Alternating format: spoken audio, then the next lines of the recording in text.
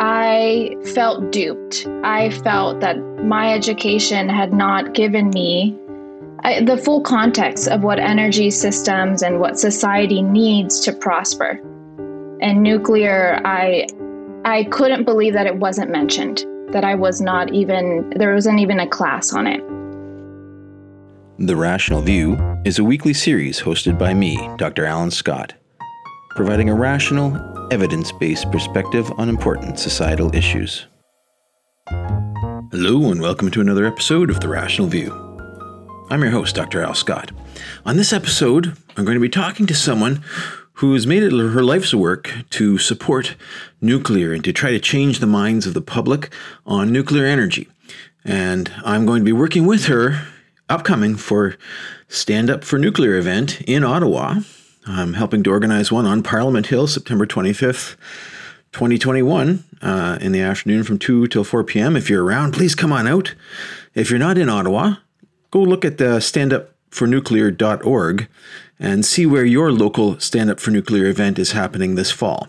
They're not all the same day, but they're mostly in the month of September. So hopefully you hear this podcast in time to get out and support nuclear. As always, if you enjoy my content, please hit like on your podcast app. Send me a comment. I'd love to hear from you. And come join us at the Facebook group, The Rational View, and discuss with the experts any of your questions or concerns. I'd love to talk to you. On this episode, I'm interviewing Paris Ortiz Wines, Global Director of Stand Up for Nuclear. As the Global Director of Stand Up, Paris oversees all of the organization's outreach and engagement efforts. She has spearheaded in-person demonstrations and social media campaigns around the world, growing Stand Up from a single event to 67 events across 28 countries. Paris began her career at Environmental Progress, an environmental nonprofit organization that fights to protect nuclear plants around the world from premature closure. In 2 years, she went from being an executive assistant to a junior analyst, revising energy analysis reports, leading research groups, and organizing international conferences. It was during her time at EP that she fell in love with nuclear and committed herself to fight for the development of sustainable energy. Wanting to concentrate on growing a grassroots movement for nuclear power, she left EP and transitioned into her role at Stand Up for Nuclear. Paris continues to mobilize and assist allies around the world in building their network and developing their strategy. Paris graduated from the University of California, Santa Cruz with a degree in environmental studies. Paris, welcome to The Rational View. Thanks for having me, Al. Thank you very much for coming on. Could you tell our listeners a little bit about your background, a little bit more, what got you interested in nuclear power as a cause celeb?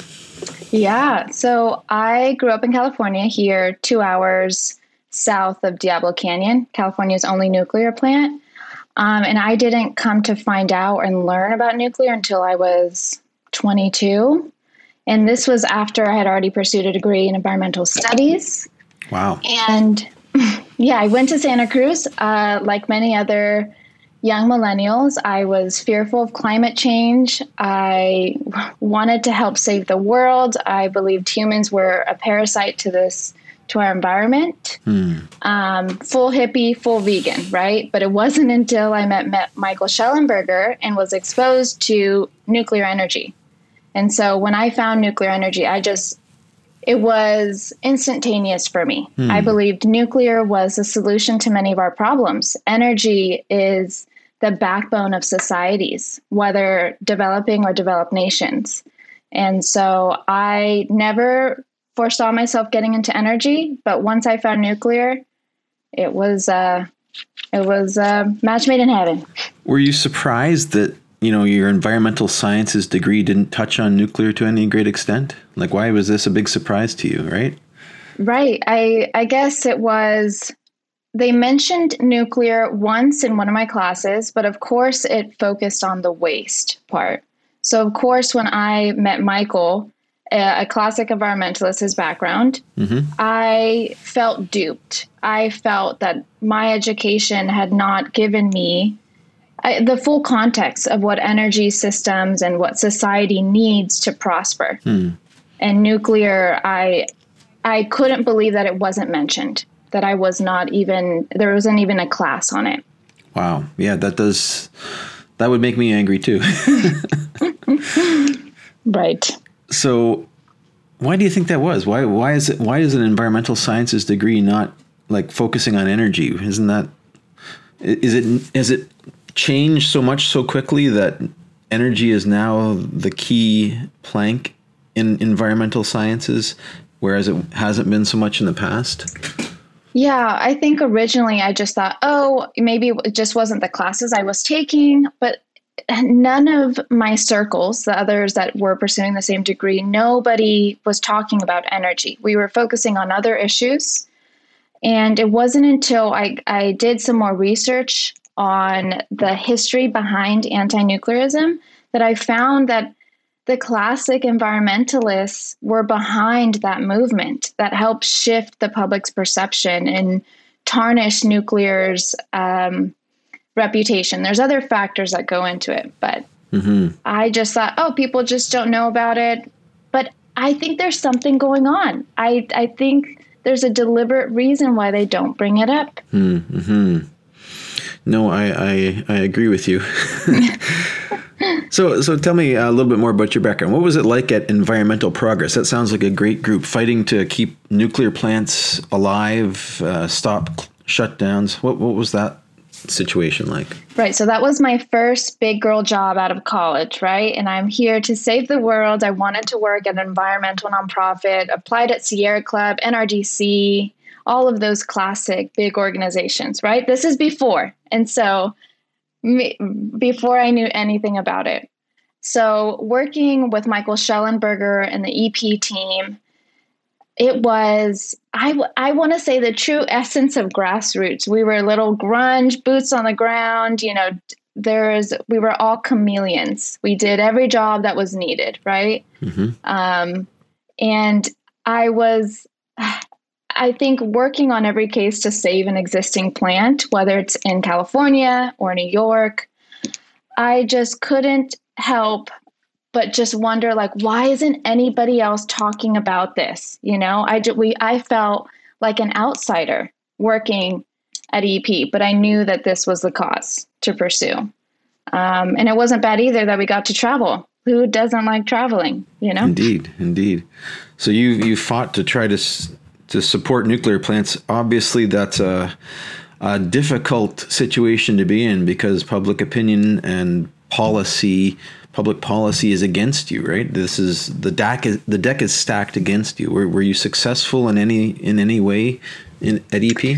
Right. It is stacked against us. And I think for me personally, finding that the party that I identified with was on the opposite side of where we were standing. So that was extremely difficult.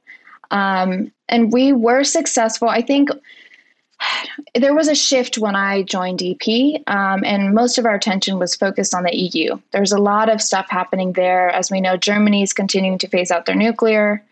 But we held, I would say, demonstrations in Belgium that helped spur the conversation. But I would say that it's still an uphill battle to save many existing plants. It seems that nuclear seems to be always on the defense. So our victory, we had won in Ohio, but then there was that scandal. So I think we're just continuing to push for it. Yeah, indeed. You would think that with so many municipalities declaring a climate emergency and the IPCC report out there showing that we need to rapidly decarbonize, that all of the environmental groups, if they really cared about the ecology, would be jumping on nuclear. Right. But they're not, right? I saw you sending around a message just yesterday about how the Austrian parliament is saying, wait a minute, this climate emergency is making us require nuclear. We can't have that. Right. Right. Don't be over ambitious because heaven forbid we choose nuclear as an energy source. We might save the world. Yeah. We just might, Al. And this past April, I went to New York unfortunately, we weren't able to save Indian Point, but we went there. There was no environmentalist to be found. There was 1,000 clean energy jobs that were lost. New York City lost its largest source of clean energy. And we were there with labor, the local politicians, and then us from California and Chicago. And it was such a sad sight to see because within a first month, what did we see?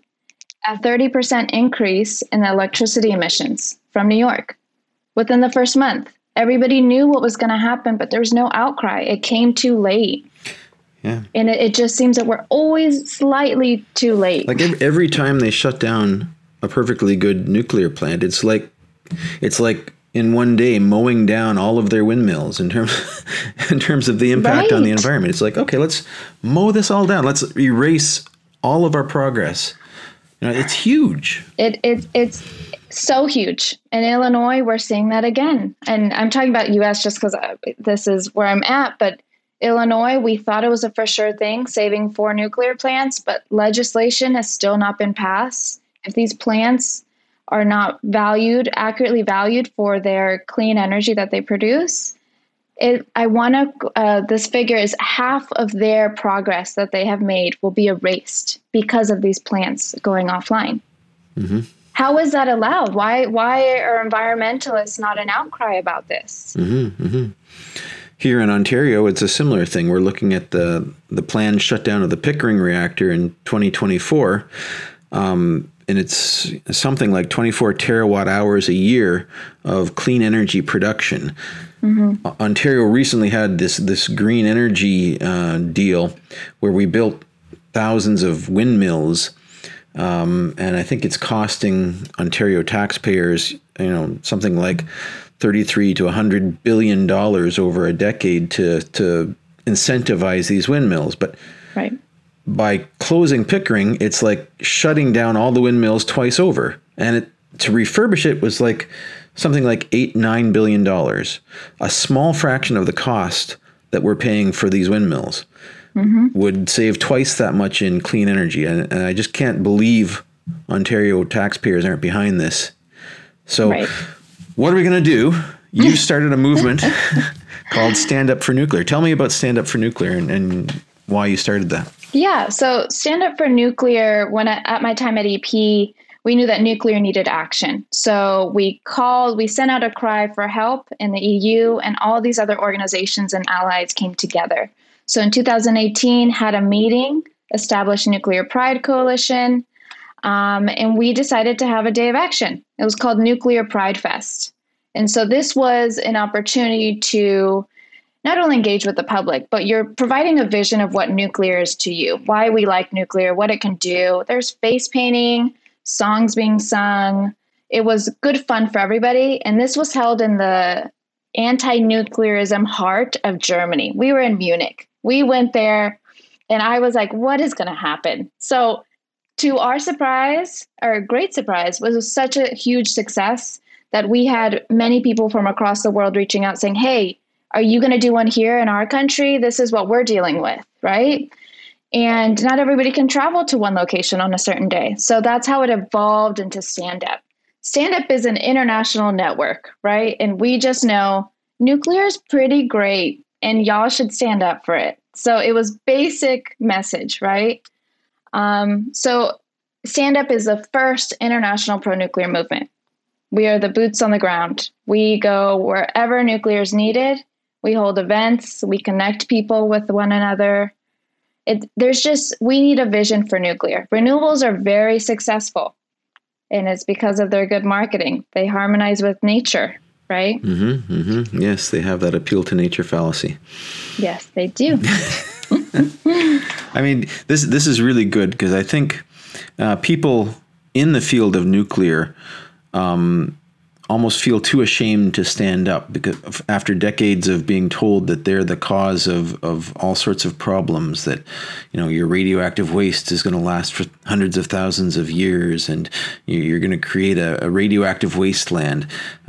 These people aren't proud of the work they're doing in saving lives. And I don't think you're right. It's a PR problem because we know that by displacing coal, we're saving thousands of lives, millions of lives a year, depending on the scale of displacement that we can achieve, and making radioactive isotopes for cancer treatments. We're saving thousands to millions of lives every year in cancer treatments. People don't realize the positive impacts, I think, of nuclear. And I think we need to, the story so long has been on the negative impacts we really need to focus on the positives, I think. Mm-hmm. Is that part of what stand-up does? Yeah, I totally agree. And I totally understand why the industry, I think, has gone behind their walls. The anti-nuclear movement was very strong. Those messages and images are still ingrained in the public consciousness. But nuclear needs some confidence, I think. Nuclear is great, and I feel that we don't show it enough. So stand-up is exactly that. It was built on that premise that, every other energy source has its ups and downs, but we're going to just focus on nuclear here. What is great about nuclear? Let's engage with the community. Let's not talk down, and let's discuss how we're actually going to decarbonize. That's our goal, right? That's what we're trying to do, is lower emissions. Mm-hmm, mm-hmm. So what typically happens at a Stand Up for Nuclear event? I've never been to one, but now I'm helping to organize one in Ottawa this September. So tell me what your typical Stand Up for Nuclear event entails. Well, congratulations. Heck yeah. So exciting to do an event. So all events look a little bit differently, but typically it's a couple people, core organizers. You can have booths. So we have one with Fun with Radiation, where you can get a UV light, play with a uranium glass, talk about it. Then we have one to a gallery of insight to share just what's going on with nuclear in general. But the basic premise is that we have it's a PR problem. We love color for stand-up, and it is fun, happy, and light. We are not shoving nuclear facts down people's throats. So we have simple brochures in plain language, engaging with people, handing out balloons. Melty the polar bear is a big factor. I highly encourage you to be in Melty. It's very fun from personal experience. But the message is personalized to everybody's location. So for you in Canada, we talk about Pickering. But here in California, we are trying to save Diablo, right? But It's fun, friendly, approachable. And so just people out there in a public space engaging with people. Nice. Yeah, I'm looking forward to it. It should be fun. We see how much public support we can generate. So for those of you listening, we're organizing a Stand Up for Nuclear event on Parliament Hill in Ottawa, September 25th. I'll be there between 2 and 4 p.m. Hopefully you can come by and say hi if you're in the area. I'd love to hear from you. And if you're not in Ottawa, how do people find out about their local Stand Up for Nuclear events? And they're kind of all over September. There's not a particular Stand Up for Nuclear day. Yeah, exactly. So we called it Stand Up Season all throughout the month of September. But it's just a guideline. We're finding that events have started in June and are going through October. So if you want to get in touch or just interested in maybe being connected with organizers, you can check us out on Twitter, Stand Up for Nuclear, or our website, standupfornuclear.org. And how it works is you reach out and I'll get in touch with you. Excellent. Thank you so much for that. So in Canada, we also have the exciting news that we're having a federal election September 20th. Basically the week before our Stand Up for Nuclear event. So we'll be able to energize our new parliament for standing up for nuclear. And if anyone in Canada is following along with this, please ask your local representatives what their position on saving Pickering is, because that's a key platform. Now, it's really an Ontario-based solution and it's a federal election, but the federal policy towards nuclear is something that you should make sure is top of mind for your MPs. Absolutely. This is a great event, and I think as you found out, energy is key to saving the environment. It's key to how humans interact and pollute their environments, and whether or not we can decouple our energy sources from our presence on this planet is, I think, a key aspect, and it's a key plank in the eco-modernist kind of manifesto, is to decouple our civilization, our advance of civilization, from our energy production, our impacts on ecology. From what I've looked at, and I've looked at, there's a survey in the American Association of Science showing that there's relatively strong support from scientists for nuclear power, but the majority of public opinion seems to be anti-nuclear. And, this is, I think it's because of the link between nuclear weapons and nuclear power not being clarified enough. It's a difficult line to push in a in a short PR campaign, that there's a big difference between nuclear power and nuclear weapons. Is that your understanding? Yeah, I think there's a couple factors, right? Weapons is definitely a big one. That's a fine line. And I think some people have found a great way to explain it, and it depends on who you're talking to, right? But I think also one of the main things we always hear is the waste, radiation, and the accidents, right? Mm-hmm. And these are scary topics for people. I remember seeing the coverage of Fukushima, and I remember this one woman was behind a plastic sheet, a clear thing to be checked if she had any, I don't know. I don't even know what the caption was. I was so young. But I remember on the other side of that plastic tarp was her dog. And I'm like, oh my God, why do we even have nuclear energy, right? And if you watch The Simpsons, what do you see about nuclear waste? I think there's just a lot of powerful images and messages that can't be combated the way that we've normally done it, right? Like, it's just rational. Like, we really have to talk to people's fears and what they believe in, their values, right? There's a bit of psychology here that I've been trying to learn to how we communicate with others. Me as well. It seems, I feel like I have to have a detailed conversation with each person who has not thought deeply about this issue and is just positioning themselves based on the movies they've watched or the scare headlines that they've seen. Mm-hmm. It just feels like it's such a slog to make a difference. You kind of get worn out having the same conversation over and over again. Yeah. And I've tried out some messages, right? So I've converted all of my friends to become like, we need nuclear, right? But it is slow. Like, human connection and having conversations does take time. And at times there's just like, especially on Twitter, right, where you post something and you have those trolls, and anti-nuclearism is still strong. You know, people that thought that would be our allies are not for it. Mm-hmm. But through stand-up, we've seen that these conversations have multiplied, and the returns you can't measure them. This is how we've grown the movement, is talking with people, talking with family members, and then somebody's like, yeah, your values align with mine. I want to save the environment. We need clean, abundant energy. Oh, nuclear sounds good. And then we can talk more about the facts, right? People are not going to start trusting you and listen to you if you're just attacking them and saying you're wrong, that this is what's right. Yeah, indeed. I was constantly engaging on Twitter and trying to, just correct misinterpretations all the time. Yep. And it's hard to be kind sometimes when you just get frustrated. But that's key, I think, is to listen and mm-hmm. get to that place where you can discuss your values rather than just going off on people. Because I've seen a lot of pro-nuclear people that basically just badmouth the other side, and that doesn't really help at all. I mean, it's cathartic, I'm sure. Mm-hmm.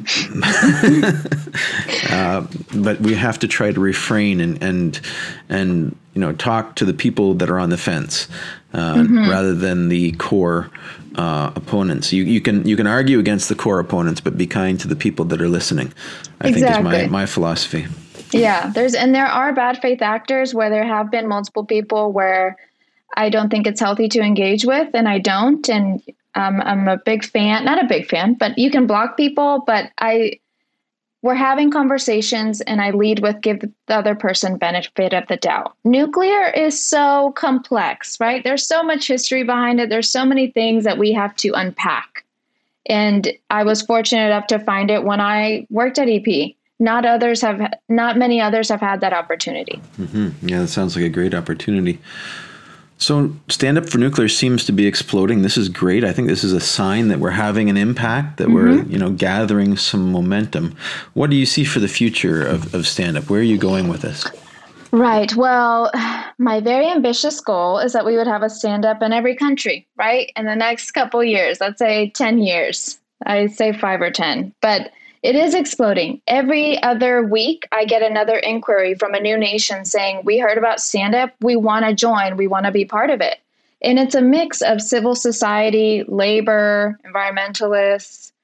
And so I foresee stand up getting bigger as far as numbers wise, but also with publicity. We know that media and social media is a huge part of our culture around the globe. And so nuclear, I think in this past year, and I'll ask you the same, I've seen more people talk about nuclear in this past year than I ever have. Mm-hmm. But of course, it's because we're listening. But I don't know if that's your same experience. Yeah, it seems to be more and more. I hear more and more pro-nuclear messages. I don't know if it's real or not. I mean, we're stuck in this kind of echo chamber of social media, and you don't know if it's just telling you what you want to hear. I still hear a lot of anti-nuclear messaging too, but I'm cautiously optimistic that we're making a difference and that that the tide is turning. You hope. We hope. Fingers crossed. I think this past year we saw in the New Yorker, we had coverage of Mothers for Nuclear, and that was huge. New Yorker hadn't published anything pro-nuclear in a while. The Guardian came out with a pro-nuclear piece. But yeah, it is hard, right? We're in an echo chamber. On Energy Twitter, I see all the things I want to see, but then I have to go find the other side to make sure it's balanced. Indeed. From an impact position, you can go vegan, as you say. You can buy an electric car. You can cut back on consumption, but save one nuclear plant, and you're going from tons of CO2 to millions of tons of CO2. So the biggest impact you can have on the environment is saving a nuclear plant. So anyone who's listening here, go find a Stand Up for Nuclear event and advertise it to your friends. Yeah. Make that effort. If you've made the effort to go vegan or do some sort of personal thing like that, that's great. But you can have a lot more impact by supporting Paris's Stand Up for Nuclear events wherever they are near you and coming out and showing your support and starting these conversations with your friends. Because I think that's key, is to get the public support behind these things so that the government takes notice. Because nuclear is big, right? It's a big project to build a nuclear facility and to fund a refurbishment of a nuclear facility, but it's so you need government intervention to make the link between good environmental policy and good energy policy. Right. And every voice counts, and nuclear demands the very best from people. We can have nuclear programs in other countries that may have economic and social turmoil, but their nuclear plants are there and running. So I encourage anybody who's even interested in nuclear, come follow us on Twitter, come check us out. But we can be vegan. You can take public transit, ride your bike, and call a representative and saying, hey, what's your stance on nuclear? I think we should keep them open, especially existing ones. I know that we will have another battle to face with new nuclear, right? Because it's unknown to some people. But existing is there, baby. We got it. It's powering our homes. And here in California, it's consistently running, even though when we have blackouts, when PG&E has to shut power off for people because of wildfires. Nuclear is still there, reliably powering. That's a good message. So before we sign off, I really appreciate you coming on the show. This has been great. I hope everyone listens and comes out to the Stand Up for Nuclear events. I have a question that I ask a lot of my correspondents on this. Yeah. What science fiction do you like? Do you watch science fiction movies, read books? What's your favorite? Oh, very interesting question. I've never been asked that. So science fiction. How about, can you give me yours first and then I'll tell you mine? Oh, goodness. I like Greg Egan. His works are probably my favorite. He's a mathematician who writes some hard science fiction. Oh. And he's written one, I think my favorite is probably called Diaspora, which is about these small computer simulations which have civilizations of computerized beings inside of them, which are basically a future evolution of humanity. And they go out and explore the universe. And that's a kind of a cool one. Another one I like, Kim Stanley Robinson, the Red Mars, Blue Mars series. It's a very hard science fiction of going to Mars, basically, in the not too distant future. Interesting. I have never heard of those. Okay. I will admit I don't read much science fiction, but I do watch a lot of it on like Netflix. I know that there's a lot of shows on there. Okay. But I believe the one that I have read was the Ready Player One, which is very basic, I would say, for science fiction. Okay. I'll have to come back on this podcast, and you have to send me some suggestions to read. Okay, I'll definitely do that. Perfect. Thank you so much. Thank you, Paris. Talk to you soon. If you'd like to follow up with more in-depth discussions, please come find us on Facebook at The Rational View and join our discussion group. If you like what you're hearing, please consider visiting my Patreon page at patron.podbean.com/TheRationalView. Thanks for listening.